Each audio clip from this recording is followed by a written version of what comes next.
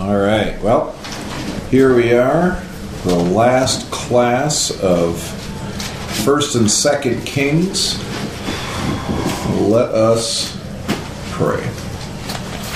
Father, we do thank you so much for your word. Lord, we thank you for the books that we've been studying. Thank you for 1st and 2nd Kings. Lord, we thank you for the insight, the wisdom, the understanding that you have placed there so that we can make right decisions, that we understand your grace, that we understand your love for us, but also for your disdain, your hate for sin and what sin does. Lord, I pray that we catch that. I pray that we catch the leading that you have given us, that if you do things right, good things happen. Life is blessed. But Lord, when we sin, life is not blessed.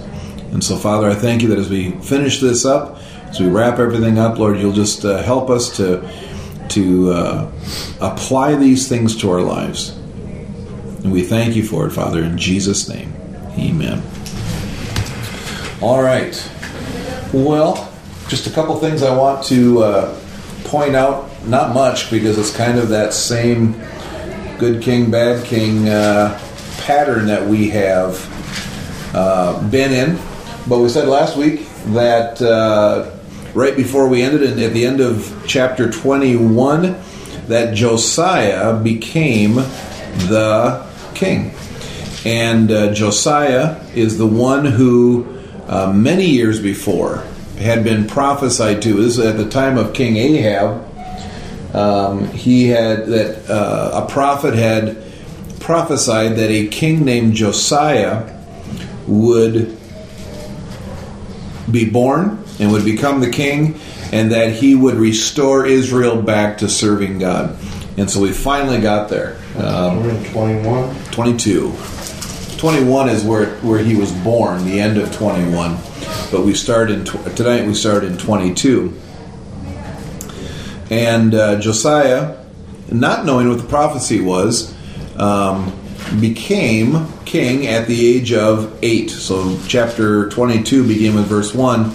He was 8 years old when he became king, and he ruled for 31 years. And he followed, and I like the wording here, it says he followed the Lord, he did what was right in the eyes of the Lord and followed completely the ways of his father David, not turning aside to the right or to the left. So even before he knew his who he was and how he fit into the scheme of things, he began serving God immediately. And it wasn't until in the 18th year of his reign, so he was 26 at that time. If he started when he was 8 and he reigned for 18 years, he would have been 26, that he actually began to restore the temple, and they started going through the things of the temple and found the book of the law. And in it, as they read the book of the law, he became convicted and began to repent.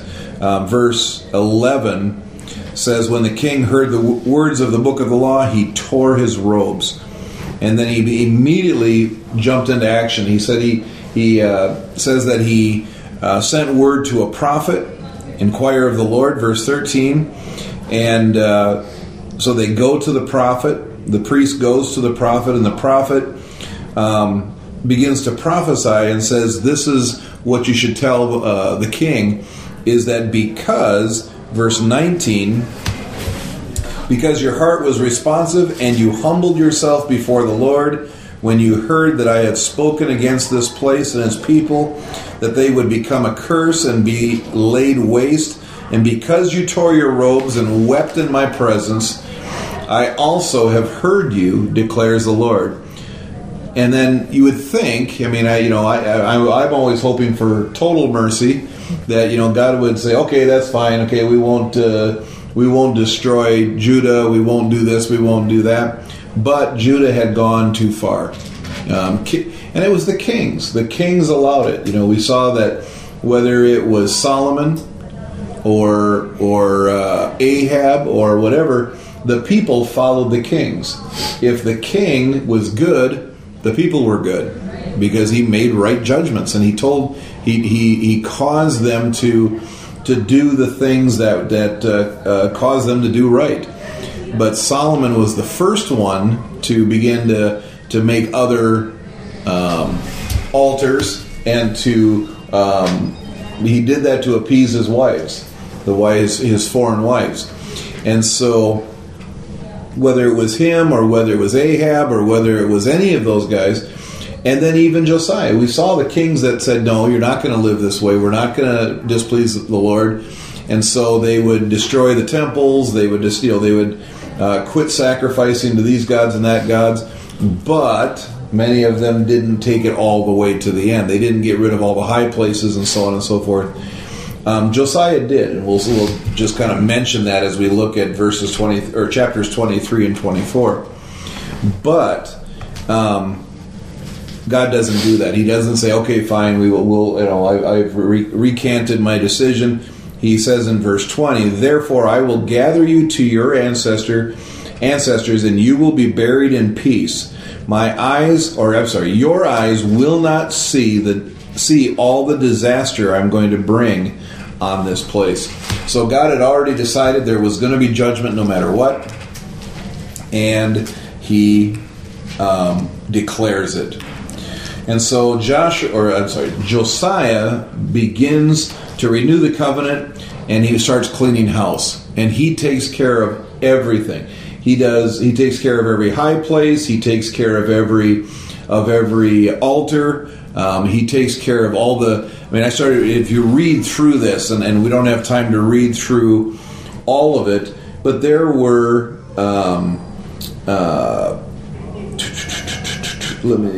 Verse 7 of 23.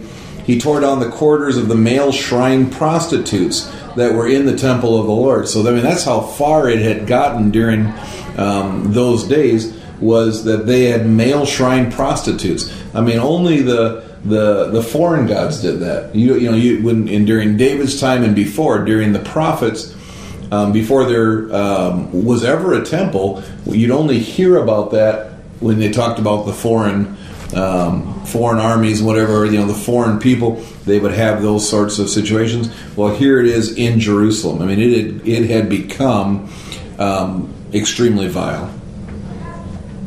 But he took care of that. He tore down all the Asherah poles. He desecrated all of their altars. He destroyed everything. He destroyed the multiple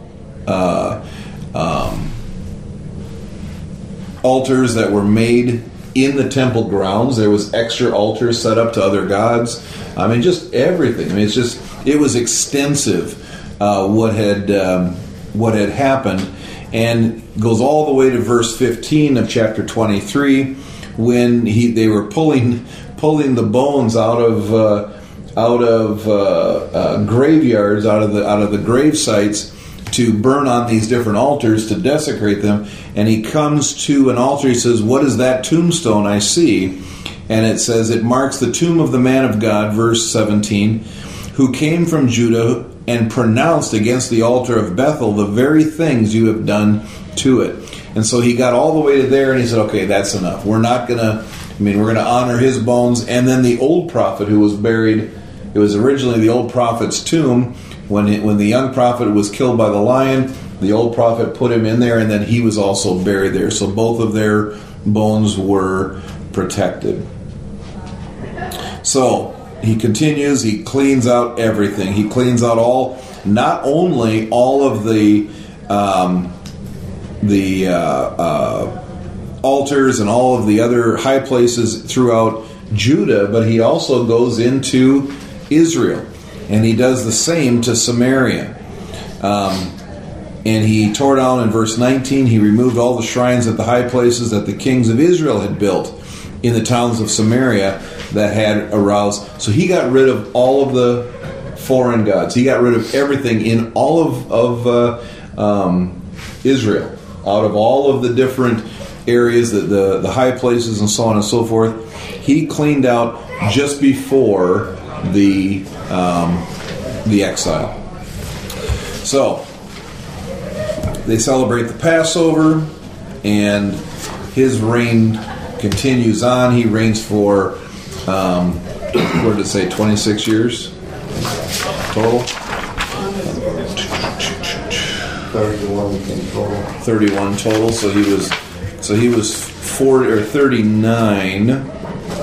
Yeah, 31 years total that he reigned. So he was 39, and he dies a violent death. So I mean, you read this, and here's a guy who does everything right.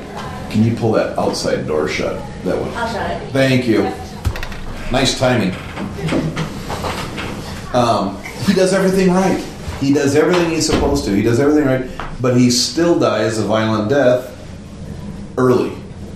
And so I look at that and I go, what's the deal with that? You know what? Shouldn't there be some reward for being just, for being righteous? What do you think about that?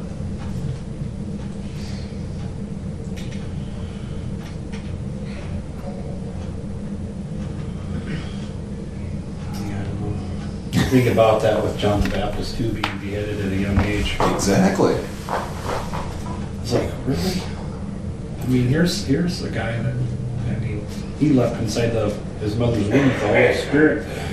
His whole purpose was to announce the coming of the Messiah, and then because politically over here, the daughter wanted the king's head, or John's head on a platter. Well, I got to do it. I said, I give you my word. Come on, really? Mm-hmm. Now, how does that fit in our theology? You know, I mean, in my theology, God protects us. In our theology, my theology, God gives long life to those who honor their father and mother.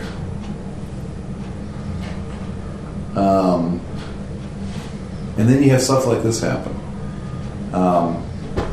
I don't have the answer. You know, it's just one of those things where, you know, where on one side here's all these verses that talk about the way things are supposed to be, and then you have, for instances, where they're not. What do we do with those? Because I don't want to be dishonest and go, well, you know, and try to explain it away, because there it is.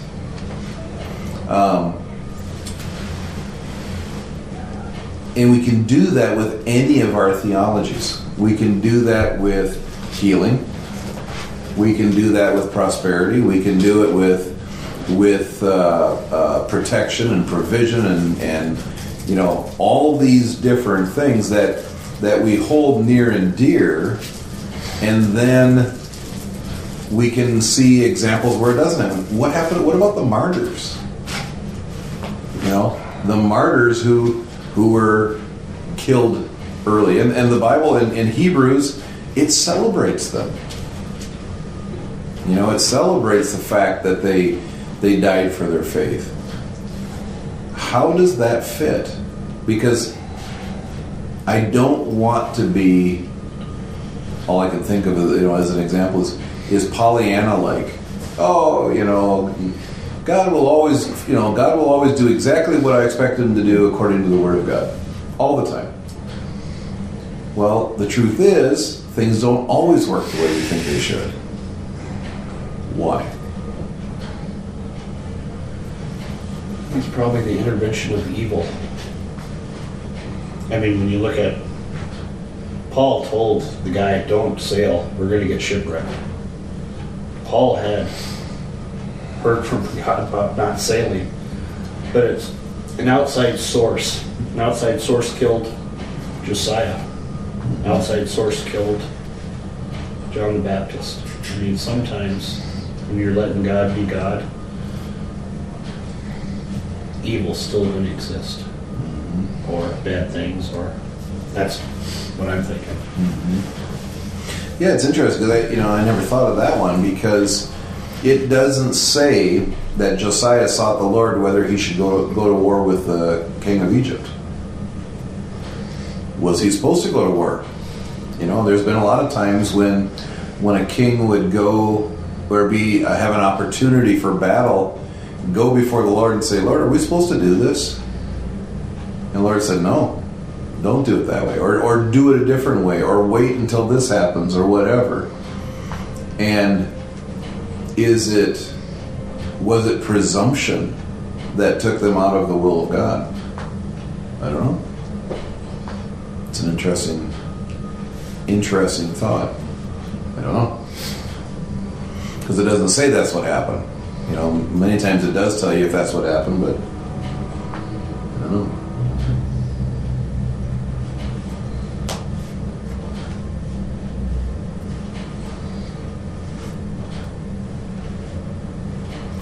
I would have just liked for 1st and 2nd Kings to be more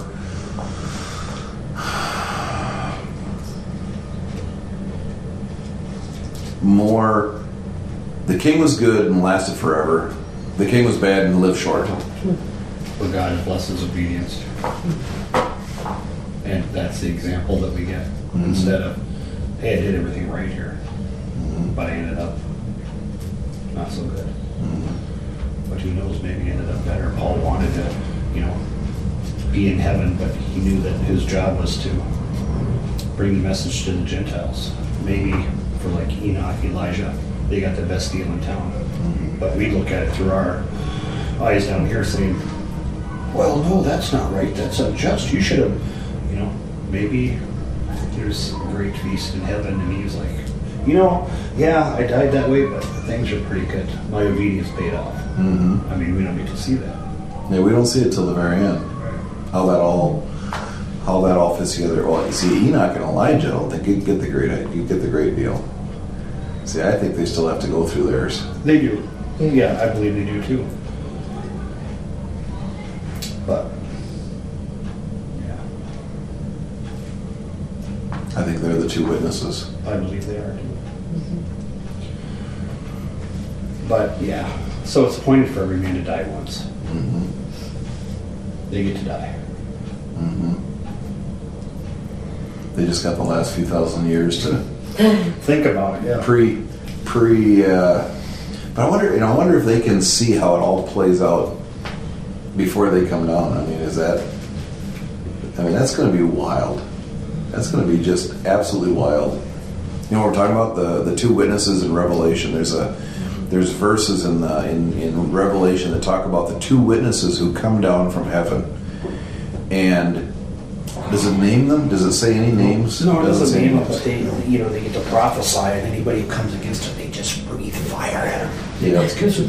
And wouldn't that be cool sometimes? Exactly. And a lot of people believe that it's Elijah and Moses. A lot of people say that they think it's Elijah and Moses, but Moses. Well, that's because they were on the Mount of Transfiguration, right? And I think that's might be where they get that idea.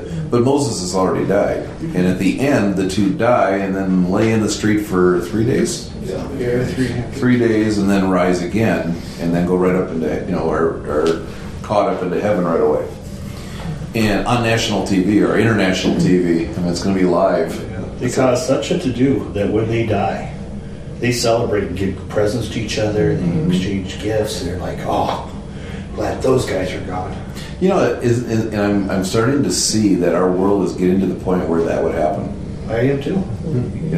I would have never thought that, over the years, that the world would get so evil that it would celebrate the murder of two people that would just take them off. We had somebody email us at the church today that we needed to change our church sign to reflect something more happy for the Christmas season. Well, we just haven't got out there to change it from the whole election thing where we had, marriages between a man and a woman. So they're like, it needs to be something more happy for the holiday season. It's like, still truth. So I'm going to change it to Jesus' parents were a man and a woman, then that'll ought to make them. It's more, Christmas-like. That's gonna do it some. That'll tweak them. But how evil can people get? And I'm starting to see that they get pretty evil. It's getting, I yikes.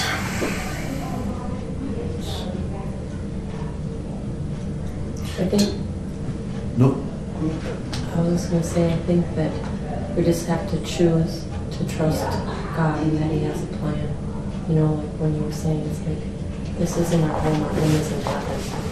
And when you look at it that way, it's like the people who are murdered and the people who died, well, they get a crown for that. And like, I don't know exactly what that is like up there, but that's what it's all about. And you just have to believe that God's still got the day. You know, otherwise, if you don't do that, we have no hope. I mean, we just don't get to understand everything. You know, it says that we can't see clearly. Just have to believe. Yes. That's what I was thinking. Nice. Amen.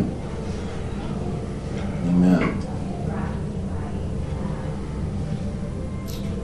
Yeah, how could you possibly lean on your own understanding, especially after what happened this last week? I mean, I can't wrap my head around it. God ways are so much, I mean, no words could describe how we are in my ways that, you know, that He does. And so, like, for Josiah here, it's just like, I can take this at face value and let God be God, or I can start interjecting all the reasons why this was injustice as far as the way I see it. But God is, you know, He's awesome. And I gotta believe that Romans 8:28 is true, that all things work together for good for those who love the Lord and called according to His purpose. And becoming a king at 8 years old, I mean, how many 8-year-olds do you know that could actually... I've known some that thought they were king. But,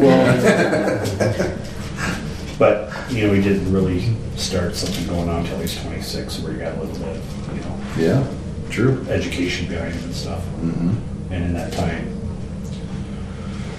I mean, you know, you look at all that's going on socially, the decline, and we talk about, you know, 40% of the kids that are born today are born to unwed mothers. And so we're degenerating as a society. It's not that the guns are the problem.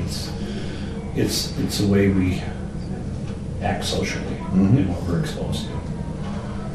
And for Josiah to finally be this one who's like, you know, we're going to take care of all these things. And I mean,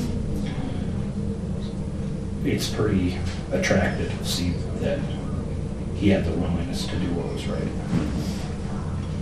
And I think that's what God's looking for. He wants our hearts to be willing to do what's right, even when things look pretty bleak. Yeah. And I think that there are times in the world where where people have more opportunity than others.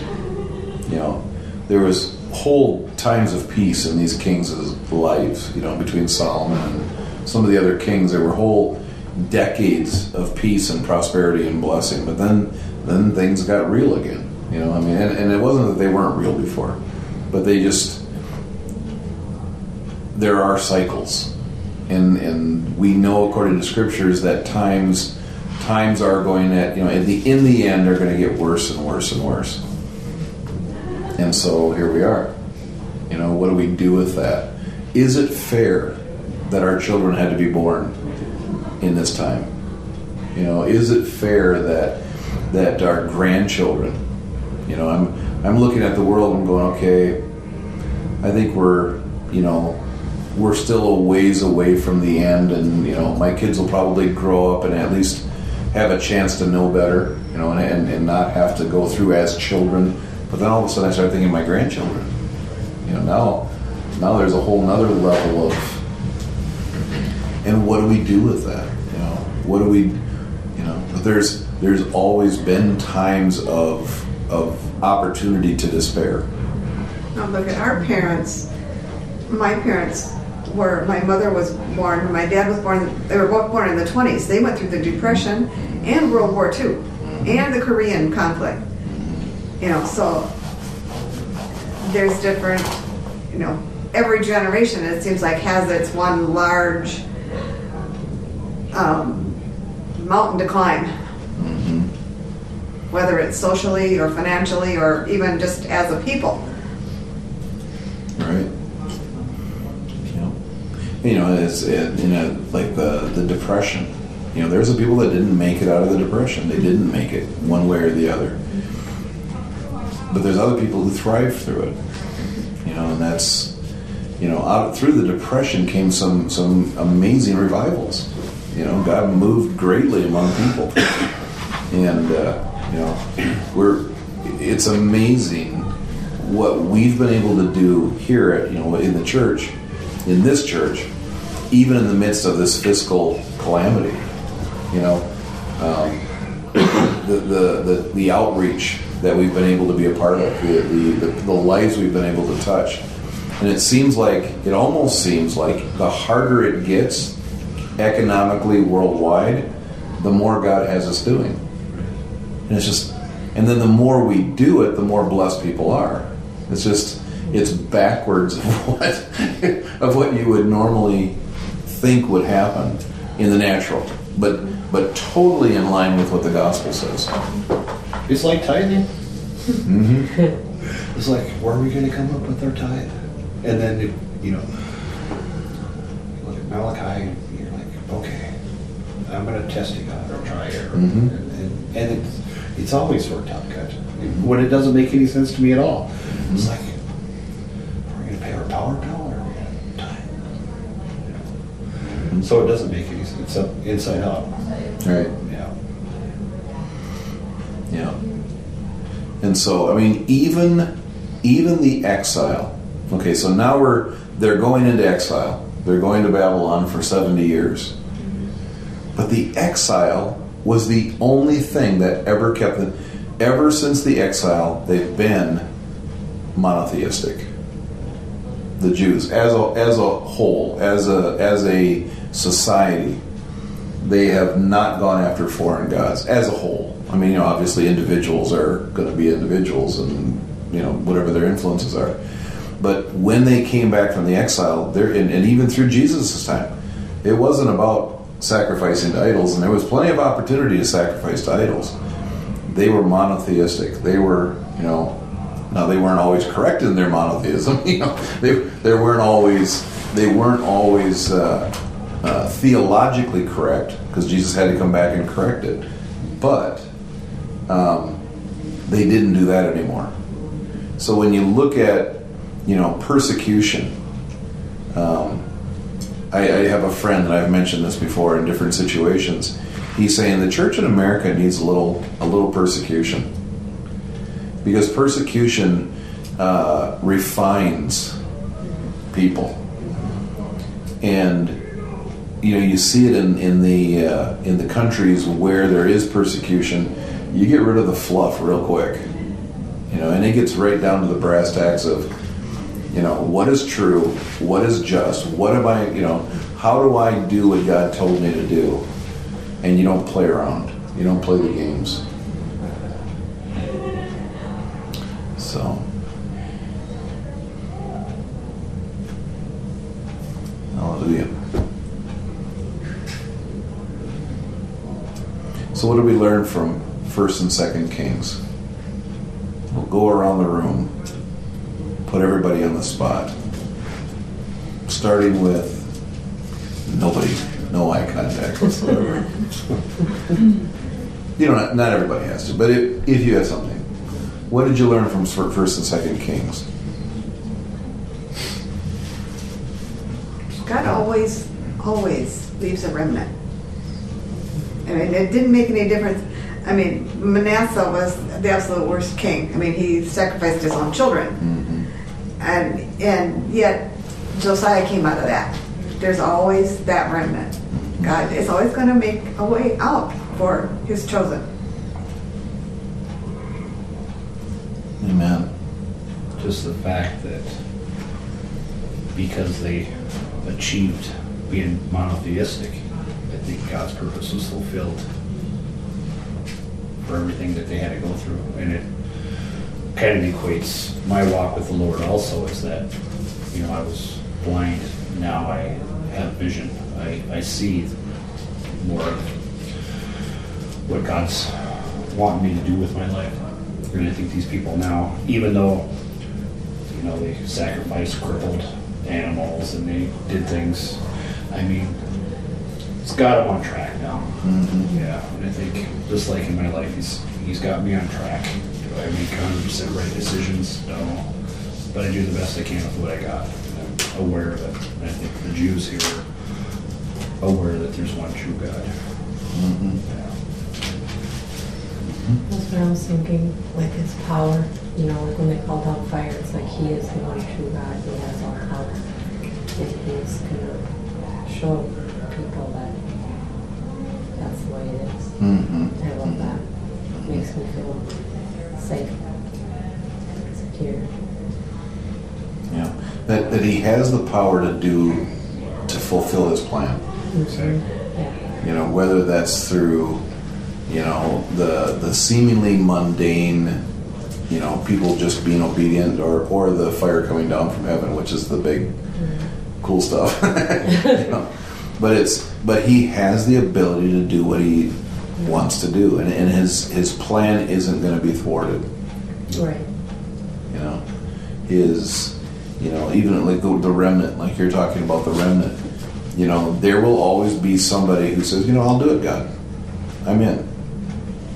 And it may not be easy for them. They may have to hide in caves like Elisha's, was it 7,000 who hadn't bowed their knee to the Baals? 5,000. Yeah, whatever. I can't remember what the number was. You know, there will be a remnant who lives it out. And it's making sure you're a part of that remnant is the... Yeah, and coming up will be the 12,000 from each 12th tribe. It's a pretty big remnant. Mhm. But, yeah. His plan will inevitably always come to fruition. Just, we saw that with the flood. We saw, everything that has ever happened, even after it started in the garden. That plan of redemption. This is like, how awesome is that? And it's tragic that even in our own lives that we have to touch the stove to see how hot it is each time and get burned. Every single time. When are we gonna, surrender? When are we gonna practice obedience? When are we gonna, trust? Yeah. Not only when it's just convenient, but all the time. And he wants to burn that out of us. He wants to burn that. Let's see what I can get away with. Right. I wish there could be a surgical procedure that just deals with some of that stuff. Yeah, but I think the blessing that it happens so little by slowly sometimes, that when you look in the rearview mirror, you say, hey, you know what? I used to do that, now I don't. Thank you, God, for doing that inside job on me. That I wasn't consciously aware that I stopped saying Effenheimer. Now it offends me if I hear it. Mm-hmm. That's how the change occurred. It happened all at once. It was Bazam, you're a saint. What? You gotta go through those hard winters to grow strong roots. Mm-hmm.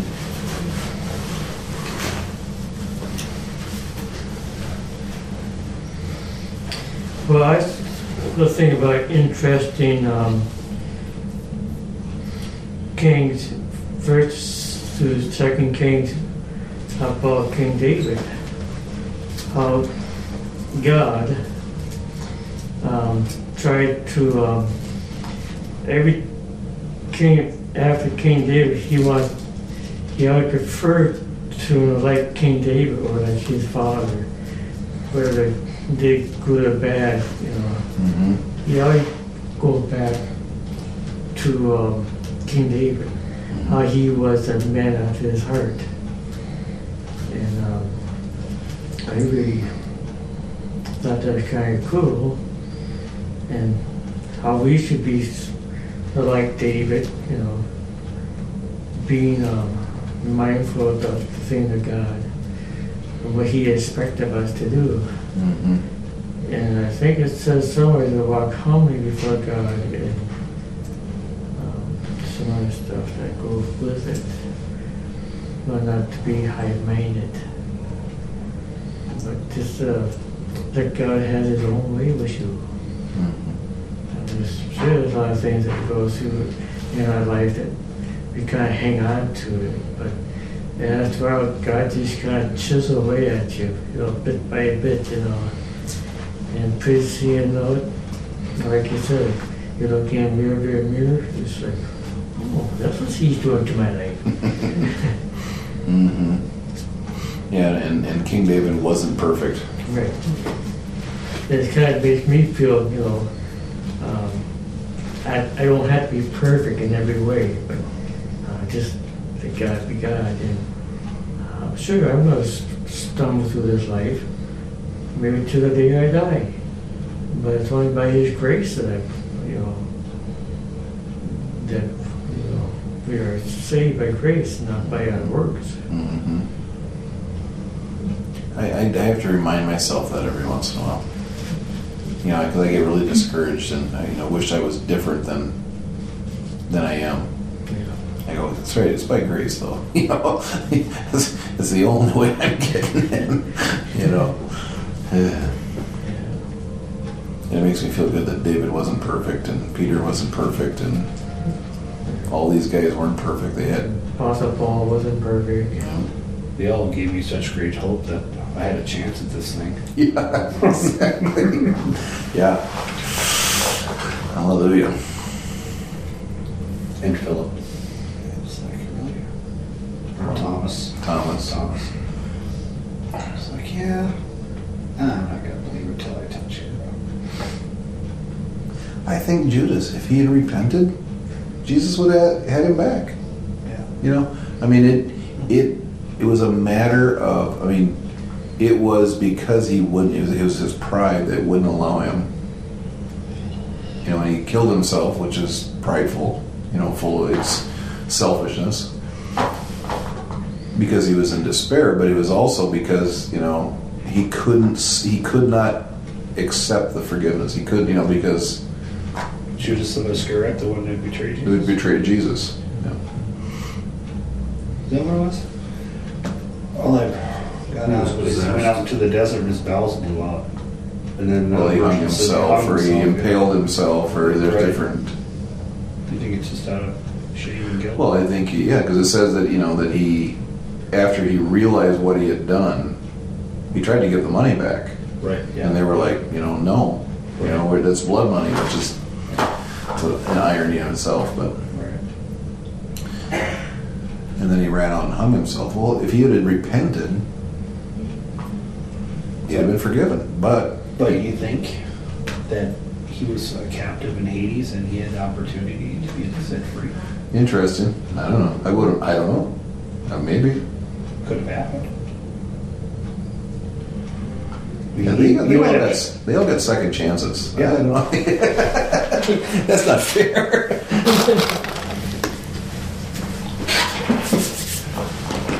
He was a short-termer then. He had been down here for just a couple of days. Mm-hmm. For me, I guess it's just how easily they slip into sin. Because these kings, when they sinned, they were overcome by their position, basically, which was power, greed, and lust that they had at their disposal. And to me, that's what caused them to sin, and they did it. They were slipped into it so easily. So it's kind of what stood out for me. Is how easily sin can catch us and trap us. Mm-hmm. So, and also God's grace. So that's what stood out for me.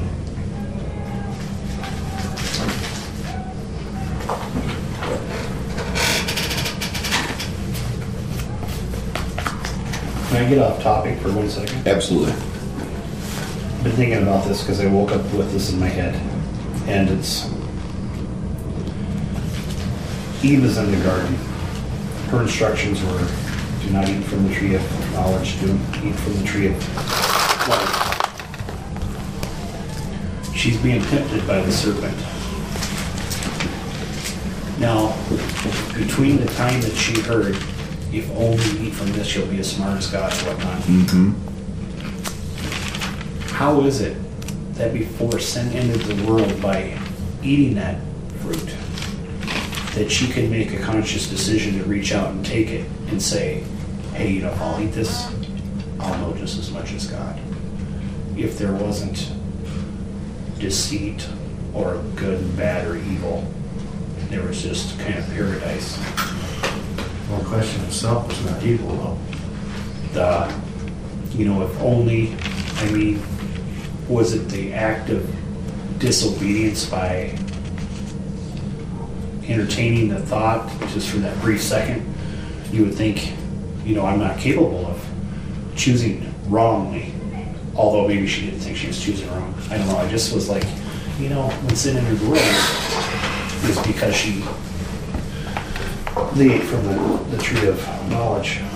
Mm-hmm. Yeah, the sin entered because of what they did, because of their action. Their action. But the intent of their heart was there before the action. Right. So if they had not done the action, would sin have entered the world? Is that what you're saying? Well, I don't know. It just seems weird to me that there was, before the action took place, there was a conscious thought of, this is going to be disobedient because the result is going to be because of my action. It's kind of like, you know, when we pray, lead us not into temptation. I mean, we might have thoughts, and then we can either choose to carry that out or not. Mm-hmm. But there was, you know, and I was just thinking, how would she know? It's kind of like there was a dark side before there was a dark side in that flash of a second there. I was thinking that. Now, I don't know, it's kind of more a philosophical question maybe than a theological one. But. Right. And my other question is this, because we're talking about Adam and Eve. Now, we know God came incarnate as a baby, Jesus. On the sixth day when God created man, how old was Adam when he was created? He was fully grown. What does that mean, fully grown? Was he fully grown 12-year-old? No, he was an adult. Does it say The anything? sages talk about actually Cain and Abel being born in that very same day that Adam and Eve were created. So, Really? They do that, huh?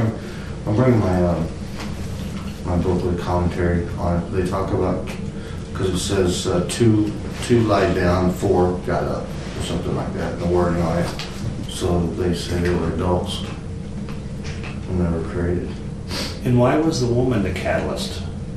Why didn't the serpent tempt Adam, the man? That's in the New Testament. Doesn't it say that's because she's the weaker vessel? I don't know. Maybe I just... It says that we need men treat your wives with gentleness and respect because we know that they're the weaker vessel because Eve was the one who sinned first. I think, where is that? It's in Ephesians, isn't it? It's not Eve that was deceived and Adam sinned.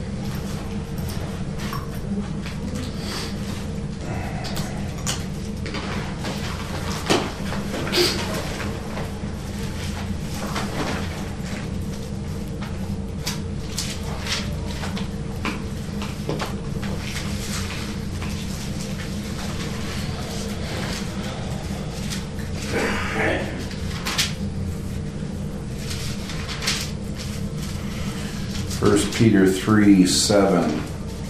Husbands, in the same way, be considerate as you live with your wives and treat them with respect as the weaker partner and as heirs with you of the gracious gift of life so that nothing will hinder your prayers. And there was something else that talked about that it was... Oh, don't do that to me. Sorry.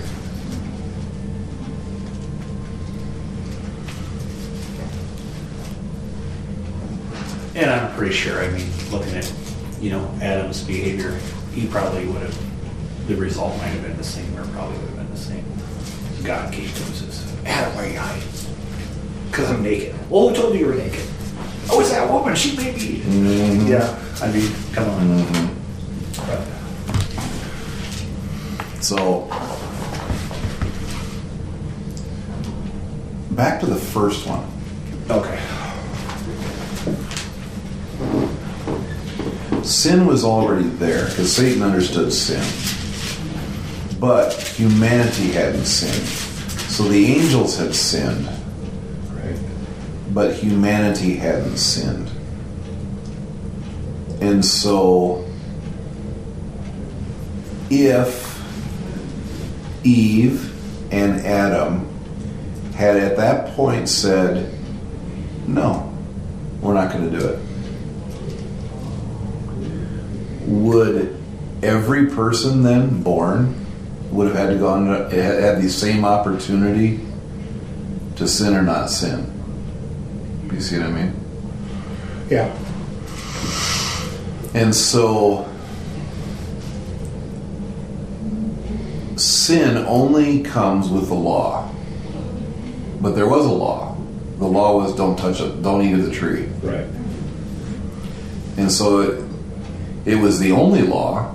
They could do anything else they wanted. Everything else was absolutely allowable. No problem. You could do anything you wanted. Just don't eat of that tree. And here's where it is, I think, more philosophical than it is theological, is, are humans susceptible to sin? Even created humans in the likeness of God. Yeah. Let's see. In the beginning, there was this contingency. And later on, for us, Jesus says, my Father has mansions with many rooms in it. I go prepare a place for you. Unless, we don't get an unless there. Mm-hmm. It's like on the sixth day, man's created after paradise has been created. We've got the water, the firmament, we got the plants, we got the animals. It's paradise.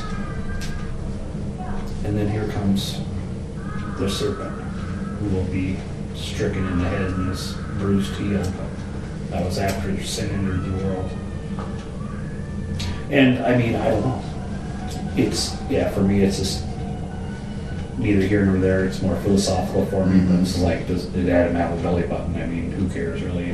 But it's interesting to know that, when Jesus was teaching the disciples to pray, how should we pray? He said, pray like this.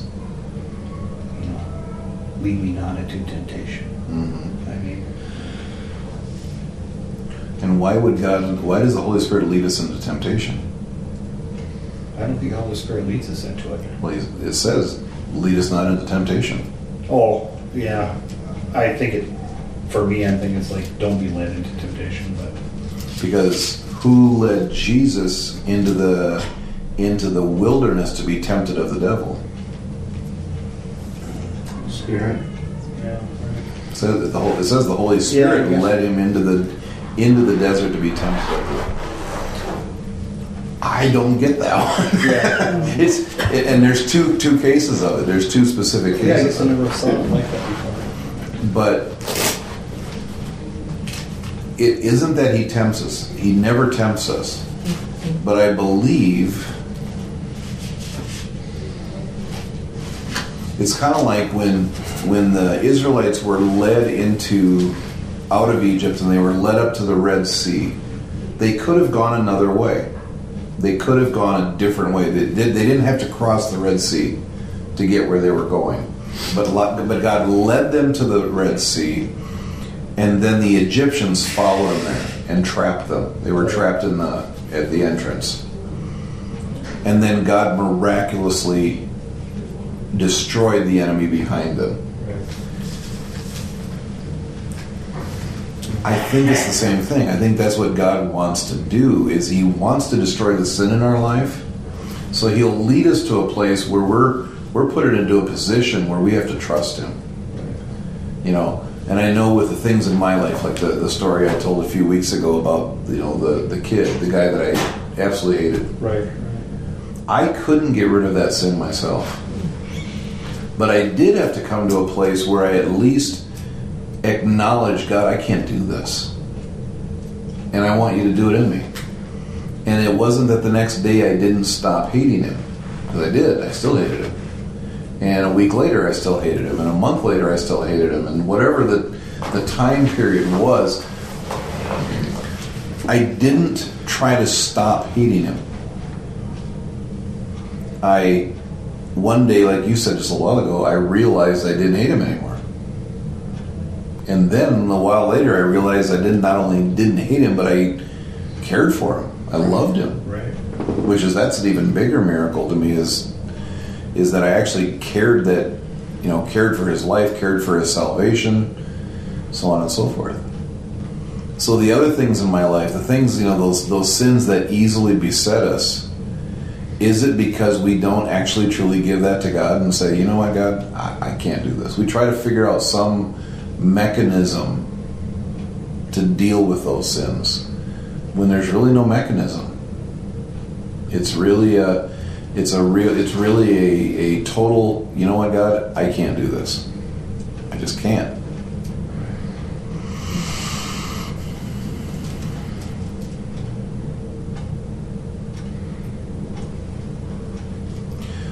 And why didn't Adam and Eve say, I'm going to think on this. Let me talk to God when he comes down and ask him what he thinks about this. She immediately went, oh, yeah. I don't have to wait for God. I don't have to. I can make this decision on my own because I'm like God.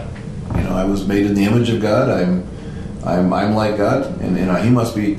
And then there must have been a level of doubt in there. It must have been a level of fear, maybe he is holding something back from me. Now, why would God hold something back from me? Along kind of that lines where it says that no one's truly ever seen God.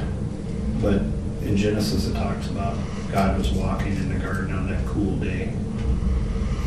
And he called for Adam. Don't you think Adam saw him? Sure he did. Also, Moses and the 70 elders and the brother, Aaron, says that they ate lunch and sat, and they said they saw him. They saw him right there. So I don't know. I've wondered about that too, unless they only saw part of him or his backside, or I don't know. I thought it said in the scripture they saw the backside of him whisk past, and that was Yeah. as much as anybody ever saw. Moses, when he put Moses in the cleft of the rock and did all of that. But the elders and Moses and Aaron all were on the mountain once and had lunch and spent time with God. And they had to have seen him. I mean, you would think they would have had to have seen him, but I don't know. Or maybe it was just his glory, or it doesn't. Yeah. So interesting. Yeah, because when he said, Eve was like, well, I'm made in his image. Well, how did she know she was made in his image? I mean, Right. really. They had no counsel other than God himself. I mean, when he was there. That's why I think it's kind of good now for, even if I think I know all the answers, which I don't, is to consult with somebody that probably does. Mm-hmm. They didn't have the very first two people in the world. It's like, what do you think?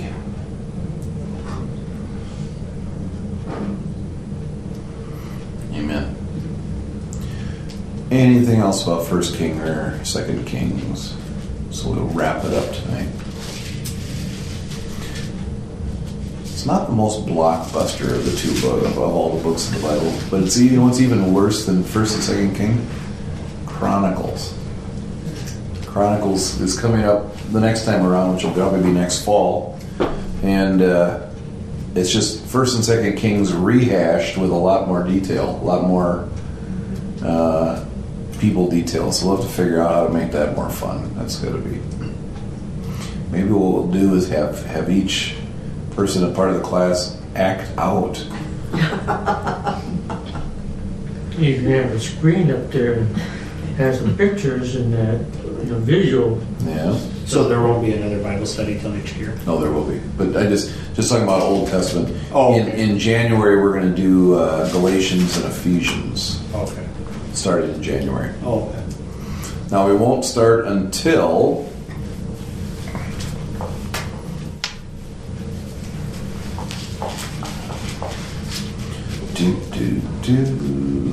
We will not start until January 23rd. So nothing next week. We take 5 weeks off. Okay. Nothing the 26th, 2nd. Oop, what are we doing here? 2nd, 9th, or 16th. But the Wednesday 4 will weeks. be Galatians and Sunday will be Ephesians. Is that how it's going to work? No, Wednesdays will be Galatians and Ephesians, both. Oh, Wednesdays will be. Yeah, Wednesdays. We'll go through Galatians first, and then we'll go through Ephesians. So does youth group have a break until January? We need to find that out. I need to talk to them tonight, and we'll advertise it. They don't have anything next Tuesday or the first week of January, but they do have things planned after that. Okay. Wednesday. Wednesday nights. Yep.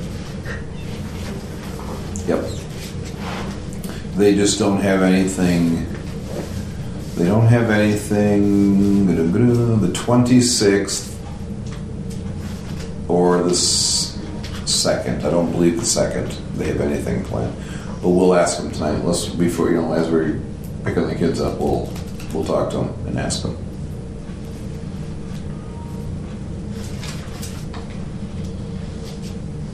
All right. Any other theological questions we can bat around? I was just thinking too that King's End's where they're taken into captivity by Nebuchadnezzar, and if that had never had happened, we wouldn't have had any of the prophecies of Daniel, which are the foretelling of Revelation. Mm-hmm. They're of a piece. Mm-hmm. Like Daniel's is the vision of it, and Revelation is the fulfillment of it. Mm-hmm. So, God did make something good come out of this. Even in captivity, Yes. He had His remnant there, and because of the writings of Daniel, we have some.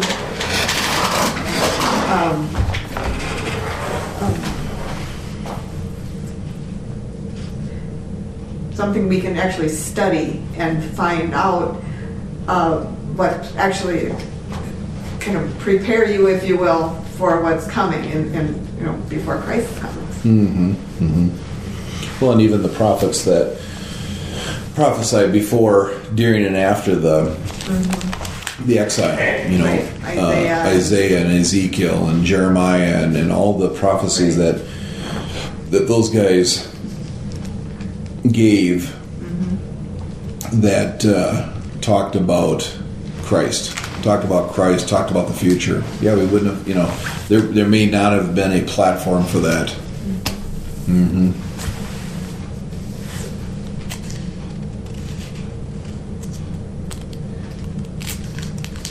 Yeah, because Chronicles, that does pretty much, it's talking about bringing the ark back and David beating the Philistines, and it's kind of a rehash of 1st and 2nd Kings. Solomon. Like the first dozen chapters are families, family of Benjamin, family of Ephraim, family of family of family. We'll probably skip right over them.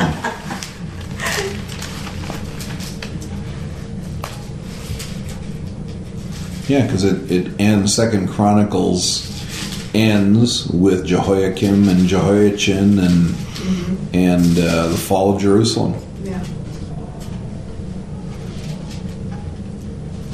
So it is a mirror.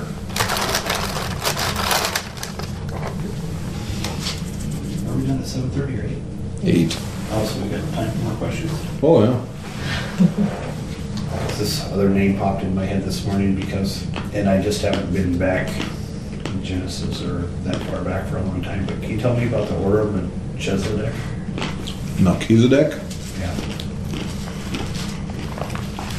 Talked about 2 places. One is in Genesis.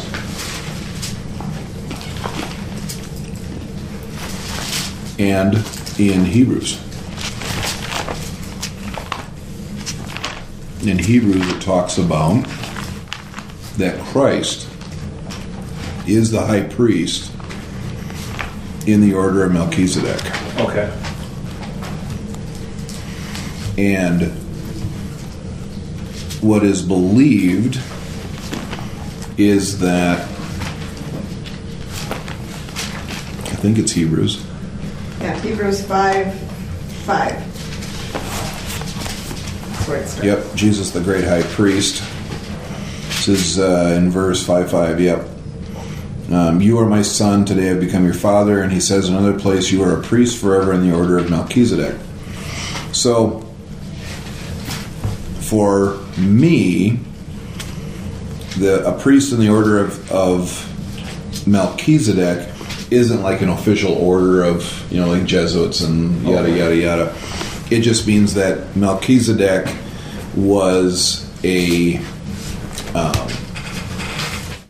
priest of God, because they say that, that when Abraham met him, they describe him as a priest of God. He could atone for sins. Like the priests in the New Testament? Yeah. Or not so much. I don't know. I don't know. Mainly because there was no law given. Oh, okay. They were still living with no law. That makes sense. And so, how were people, that really goes back to how were people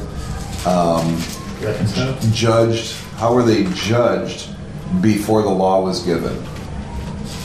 Was it just the intent of their heart? Was it their belief in God?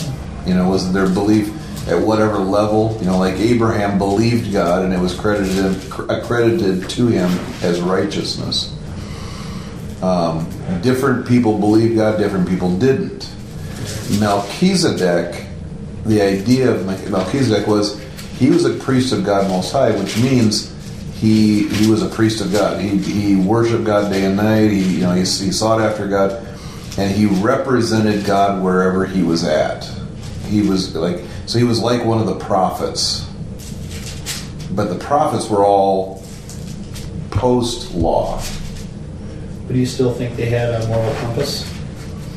Because Did he have a moral compass? Well, let's say even when Cain killed Abel, Yes. and then Cain had to get sent off to the land of Nod or whatnot. Mm-hmm. Now, it seems like killing was all right, but murder was not. All right. And so, somewhere, they're either following their, like you said, their conscience, their heart, their moral compass. And then all of a sudden, it seems like, well, now we have a priest. Mm-hmm. Why do we have him? Mm-hmm. Right. Or why is he designated as a priest? Mm-hmm. I've always felt it was because he had singled himself out for God. He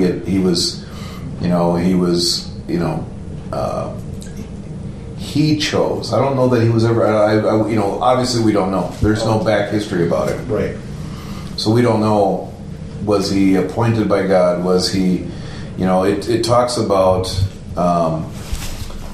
Is it further down in 5 where it says that he had no father or mother? It's in 7. In Hebrews 7? Yeah.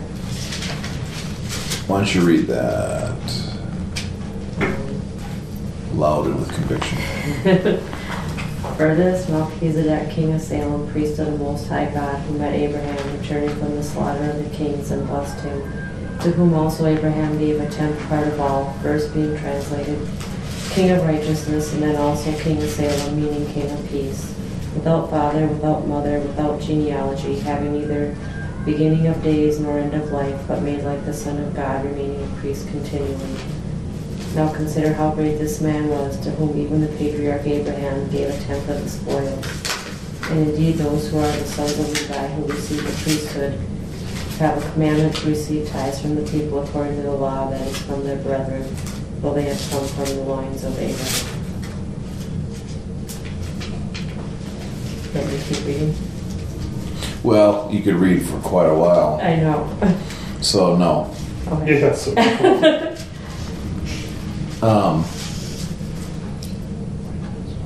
So we don't know a lot about him. You know, obviously we don't that and the small story in Genesis is all we know about him. You know, did he really have no father or mother? right, and that's kind of bizarre. And you know, I always got the sense that he was this prototype of the Messiah to come. Kind of, Mhm. you know, he was the example, or You know, it's going to be one of those things that when we get to heaven we see the real. You know, and I'm going, dude, what was that all about? I want to see the Melchizedek real. right. You know, because we don't know, and anything we do say is going to be conjecture Sure. and anecdotal because we don't know. We purely don't know. Yeah. You know, but I think you're right. I think it's definitely a representation of, it's a type and shadow of the Messiah to come. But how did he become that? How did he qualify for it? Why? Who was he really? You know, bottom line, where did he come from? It says he has no mother or father, but is that just a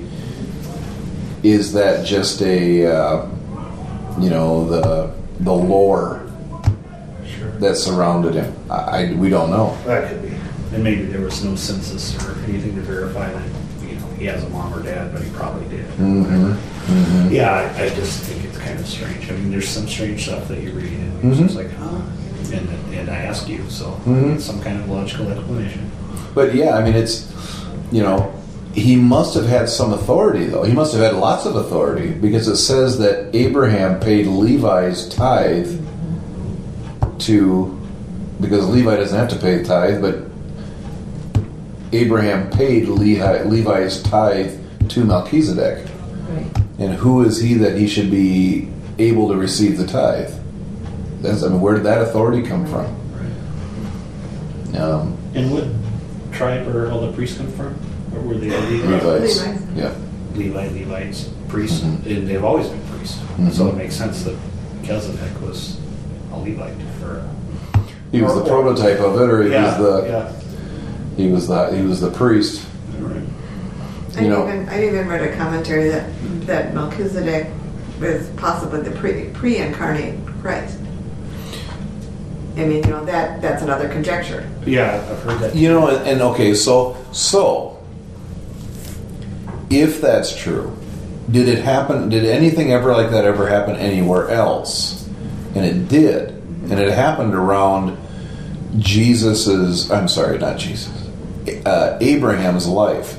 You know, Jesus came down, and I think Jesus was the one who told Abraham about Isaac, about Sodom and Gomorrah, about all of that. You know, he's the one that bargained with. It says, because one part of it says that an angel or angels came, but then it says the Lord.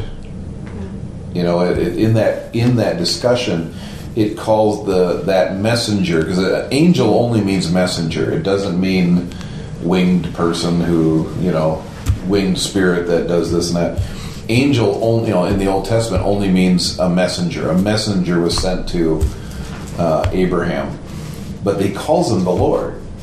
I believe it was Jesus. I believe that it was Jesus talking to him and giving him this revelation that he was going to have a child and that it was going to happen within 1 year. Name him Isaac, yada yada yada, and then, oh, by the way, I'm going to go destroy Sodom and Gomorrah, and so on and so forth.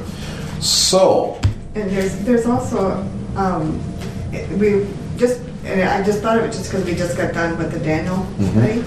In Daniel's prophecy of the end times, there's a couple of places where it mentions the man hovering over the waters, and it's not the angels, because he definitely knows who they are, Daniel, because he had seen them before, Michael and Gabriel, or Michael. No, he talked to Gabriel and he talked about the archangel Michael.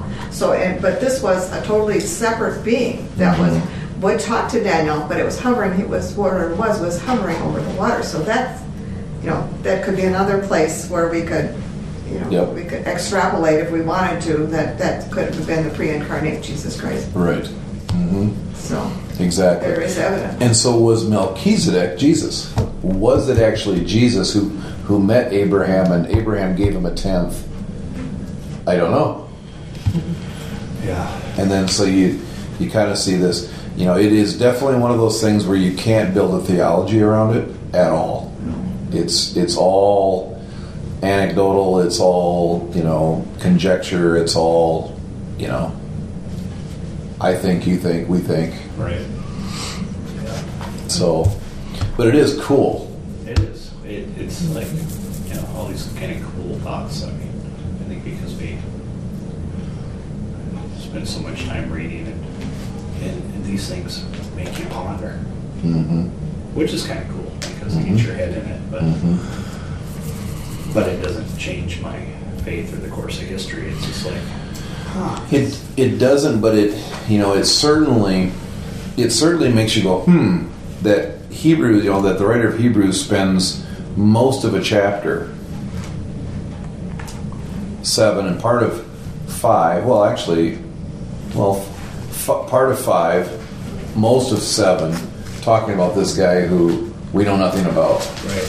It's kind of like in the book of Jude, where something is mentioned that I read over this so many times, I just kind of read over it and went, I don't know what that means, and so I just kept reading it. But it talks about Let me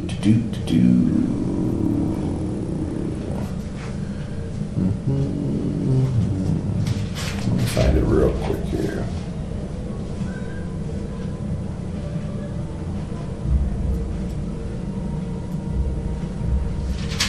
Verse 9. Jude, verse 9. But even the archangel Michael, when he was disputing with the devil about the body of Moses, did not dare to bring a slanderous accusation against him, but he said, "The Lord rebuke you." Okay, so here is Scripture quoting something. Jude is quoting something. We don't know what if we read that and we don't know what he's quoting, we don't know. It just sounds like how do you know that? This doesn't say that anywhere back here. Nowhere here does it say anything about Satan arguing with Michael about Moses' body. Sorry. It just doesn't. Where it does mention it is in the book of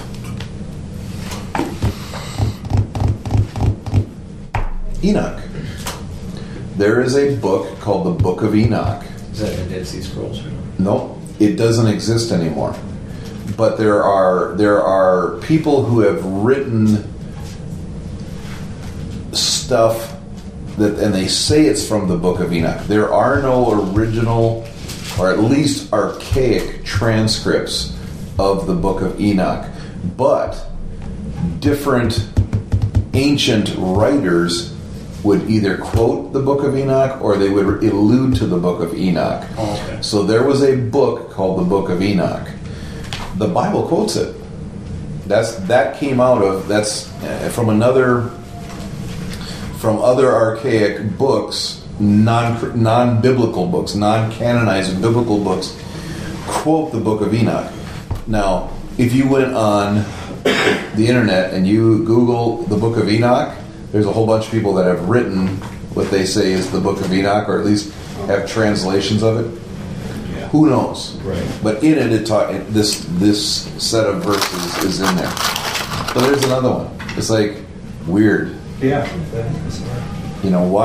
Why is that in there? Number one. Number two, where does it come from? How do we? That's the only time we ever see this. What is so important about this book of Jude? Now, obviously, there's the passage in there about that, praying in the Spirit, and there's that part that we pull out of it, for New Testament life. But and it's true what he says here is that that even Michael didn't slander the devil. He never called him names. He never cursed him. He just said, no, you're not getting the body. Apparently, according to this. But it's just another one of those weird stories that weird parts of the Bible where you go, Doesn't change the theology. It doesn't change the grand scope of things. But there it is. What do you do with it? Yeah, because those names kind of represent different, thoughts that I have in my head about other scriptures. If he is in direct confrontation with the enemy, the devil, Michael, and there's times when there was a time that he was sent and it took him like 21 days to That's in battle. Daniel. That's in Daniel. Yeah, it took him 21 days to battle through. I mean, Why did it take 21 days? yeah, and why if he's face to face with the devil about Moses' body, which, it's like, well, greater is he was in us than he was in the world. Does that exclude angels? Right? If he's an archangel, he's the mightiest of mighty. He's the messenger.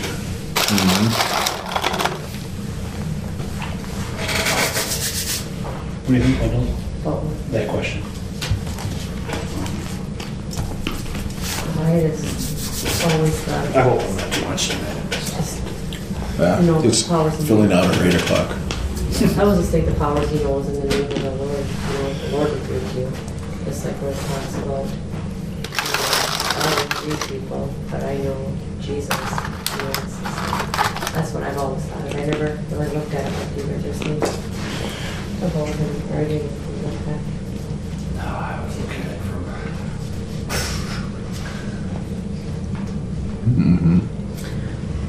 The one thing that you said was killing versus murdering.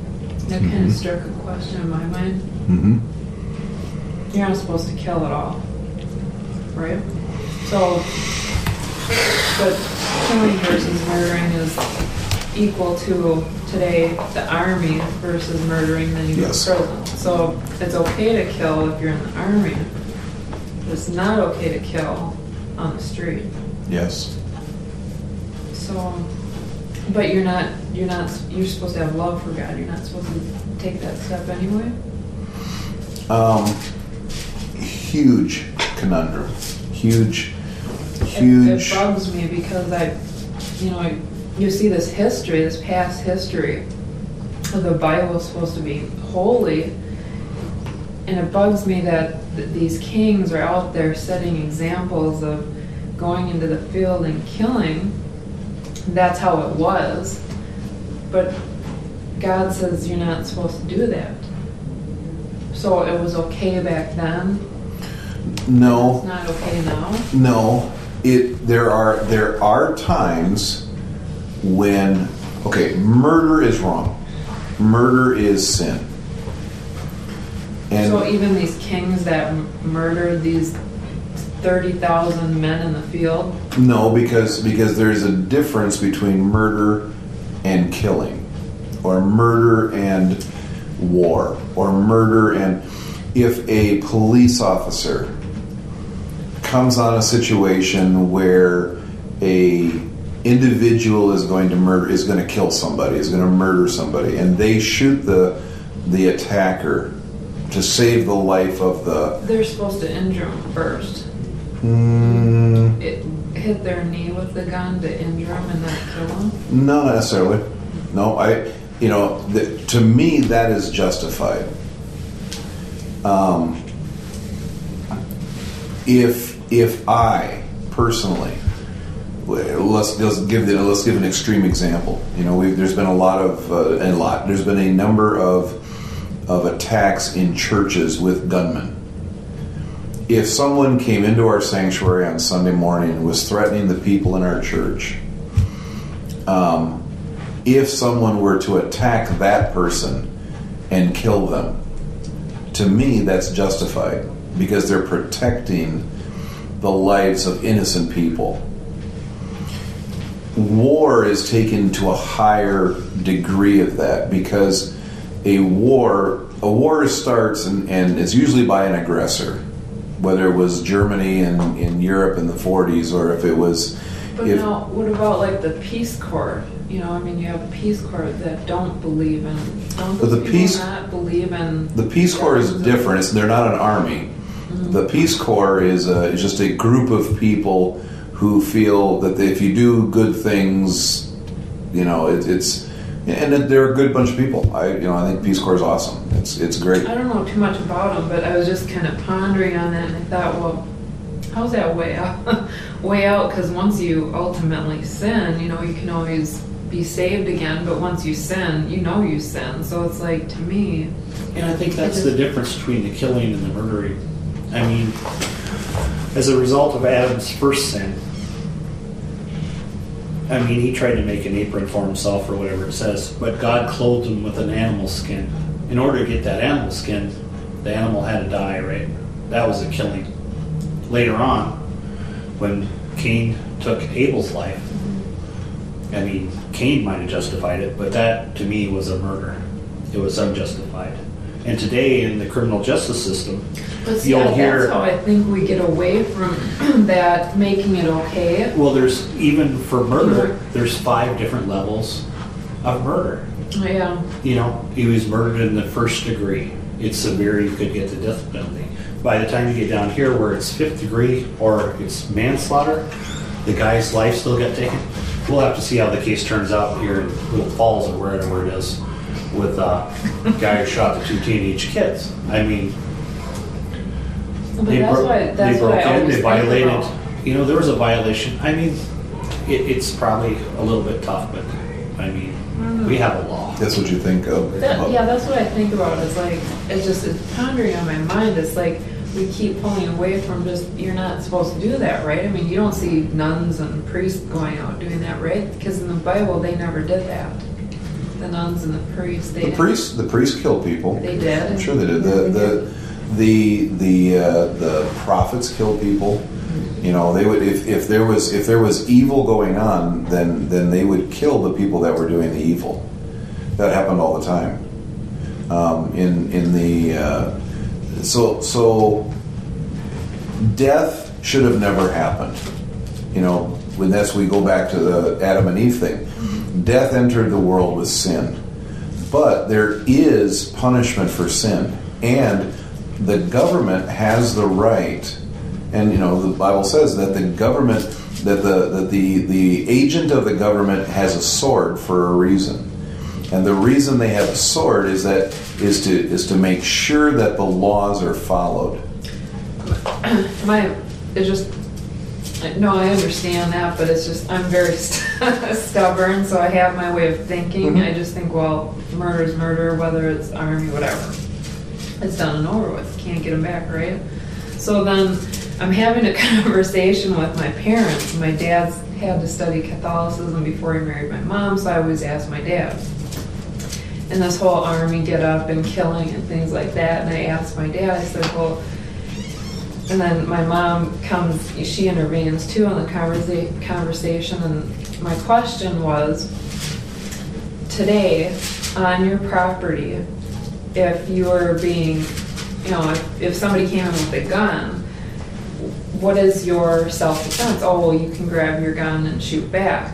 So then I told that to my dad. He's like, oh, yeah, that's got to be in your house, on your land. If you're renting, it has to be in your house. If you're outside of the house, then you can't do it. And he's telling me all these, because he's very smart, and he's telling me all these different things. I quit, well, what is it? And then my mom looks over at me, and she says, well, yeah, if they're in your home, you can kill them back. And then she's like, well, what would you do? I said, I wouldn't do anything. I'd greet them with a box of cookies.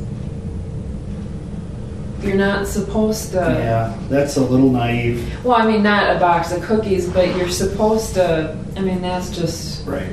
But, you know what I'm saying? And that's... When it happens in real life, there's terror, there's fear. In the interest of self-preservation, you do what you gotta do, and you sort it out later. Now, do you have kids? Through my husband. Right.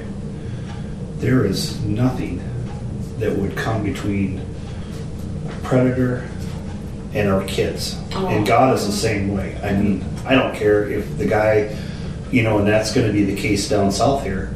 These 2 teenage kids, you brought this guy before, sold $10,000. He was waiting for him. He shot him in the head a couple times, thought he'd wait over Thanksgiving, then tell somebody about it a couple days later. That's where he's getting a little bit of... if you would have just, didn't all do all that crazy stuff. I mean, we have the right to defend ourselves. I mean, and that's what we do as a country. That's what we do as a a nation.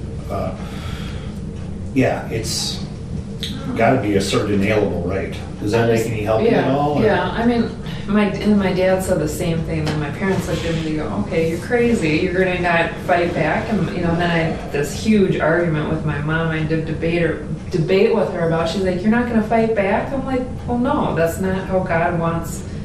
That's what changes the world, is to fight back. What keeps it in God's grace is to say, "Okay, that's the way it is." Better yet, then I get to be with you.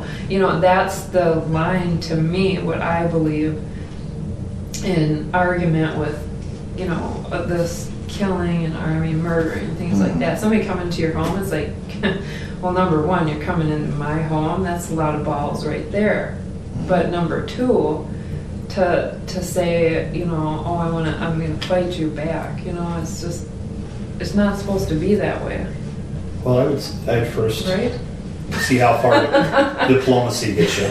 I mean, and then, that's just it. Because then I'm making that step towards that change to not go against that person that wants to take my life. So I'm making and if that is your conviction, then that's how you should live your life. My parents thought I was crazy, and I looked at the bigger picture. I go, yeah, that's not right, because a lot of people are taught in revenge, self-defense, whatever it is, you fight back. It's like, why are you so afraid to lose your life anyway? You get to go be with God. And I'm not so much concerned about losing my life. It's I want to protect the ones that I love. To me, like. But if it was just me and another stranger, that's what I was saying to my parents. My mom's. I was trying to come across to them. Don't be so. My point was, don't be so afraid that if somebody comes to take your life, you're going to go be with God. That's kind of what my point was. And that will have to be each person's conviction. It is not wrong to defend yourself against an attacker. If someone comes and tries to harm one of my family members, I will protect them to the greatest degree. If someone comes to my home and wants to rob me, they can take whatever they want. I'm not going to fight them over stuff. I'm not going to hurt them over stuff. If they come and they threaten my life, then I will protect myself. And those are the decisions that I've made, and I believe that biblically, spiritually, ethically, I'm justified in that. I have zero problem with that. But some people will say, I'm not going to let them steal my stuff. Well, I'm not there. To me, I'm. You can have my stuff if you need it. If you need it that bad, you can have it. But each person has to live with their own conscience, and I believe that they are very much justified. I've had guys sit across my desk that are going into the Army and asking these very questions. And I've been very forthright with them. I'm just, here's the deal. Ethically, morally, biblically, theologically, you have a right to do what the Army, if you're joining the Army, to do what the Army tells you to do, even if it means killing. The problem is that you will deal with that the rest of your life. You can't take the life of another person without affecting you. It will affect you. But standing before God, it's not a sin. And if you intervened on your own behalf, or say, for example, say you had a gun and you were in Connecticut at that school, at what point would you say, I'm not going to give you my Girl Scout Thin Mints, I'm actually going to shoot you? You know what I mean? I mean, in order to, if this person is hostile, or even if they're not, it's their propensity to just be who they are, there's very little you can do to sway that behavior with just one confrontation. I mean, you have to protect yourself. It's how we are. I mean, it's fight or flight. And if you can run away, that's great. They'll tell you at the conceal and carry classes. I mean, shoot to kill is probably the last resort. But if you had the wherewithal, you think about it. I know, like, if she's home with Gabriella, someone comes barging into her house, she knows how to shoot all the guns. She's not going to aim for a kneecap. She's going to aim for the biggest part of the body. They'll start pulling the trigger just because she'll be in a panic about it. Whereas I might come out, I'll draw my bow and I'll make sure I shoot him right between the eyes with it because I'm more calm. I've been in, more calm situations. But I'm not going to be in panic mode. But you add all that together, it's like, oh my God, what do I do, Michael? And I'm like, the safety officers start shooting because it's a semi-automatic. We got, yeah. It's a crazy world. Hopefully we never have to see that. That bugs me so bad. I think about it and I'm just like, I don't know, could I kill somebody one-on-one? A good friend of ours was murdered a week and a half ago. And that doesn't come up too often, but she was beat to death unrecognizably and then cut up. And I'm like, yeah, I just can't see not trying to intervene and stopping that. And it is something that a person has to decide ahead of time. Yeah, you're not a bad person because you're having how you feel, not overall. Yeah. I just telling you my perspective is, I think that's awesome that you can do that. I cannot. Yeah. But yeah, so the whole thing, my conclusion that I was coming to was, I think, just don't be so afraid that if you knew, you're going to die, then you just get to go be with God. And that, if that is your conviction, it's... Maybe it's supposed to be that way. I don't know. So that's why I don't... But at the same time, it's not a sin to defend yourself. It's not a sin. No. To kill somebody? No, not in that self-defense situation. It's an easy word, isn't it? In that situation, it's not wrong to defend yourself, even if it means killing the person. If they are... I teach self-defense. I do that on the side. I became an instructor last year, or this last summer. And what I tell people is this: when you defend yourself, we defend ourselves to the highest possible degree, as hard, as fast, as mean, as cruel, because we don't defend ourselves if they're trying to rob us. If they want to steal my watch, I'll give them my watch. If they want my billfold, take my billfold. If you want my house, take the house. I'm not going to fight you over stuff. But if they come and they begin to choke me, I will defend myself to the highest possible level, as quick, as hard, as cruel as I possibly can, because I'm justified. I can retaliate, because with them choking me, that is deadly force. They're attacking me with deadly force. I can then retaliate with deadly force. That is legally, that is the law of the land by anybody's standard, including biblically. Would I try to kill them? Probably not. But I won't feel bad about doing a bunch of other stuff, which I won't talk about because it's not that kind of class. but Rick, come into me. But that's, to do that. But I've had to actually have that conversation with myself and come to a point where this is what I will do. And because if you get to that point and not have the conversation, then that isn't what you will do. Because that's one of my things that that my relationship with God, is one of those things that I'm kind of looking at him like, And you keep seeking Him on that, and He'll give you peace one way or another. And if it's supposed to be the way you are, I'm not going to argue with you, not in the least. I went through the class for permit to carry. Oh, for the defense thing? Well, but I have a permit to carry license to carry a handgun. And for the first 4 years, I never carried a handgun because it's good for 5 years. And for 4 years, I never carried a handgun because of that very question. Would I actually pull the trigger? Because if I don't know if I would actually pull the trigger, I'm not going to carry it on me, because it's more dangerous on me then than it is sitting in a shelf in my locked cabinet. Because if I have it on me and I'm not convinced that I would actually pull the trigger, then the person could take the gun away from me and harm other people. So why would I do that? So I didn't carry for 4 years for that exact reason. I took a long time ago, I did a self-defense class, and that's why I said for I was taught back then that if you want to injure them, I never did the gun thing, but that's what they were talking about. If you're going to shoot somebody, then you injure like their foot or their knee, it kind of throws them off.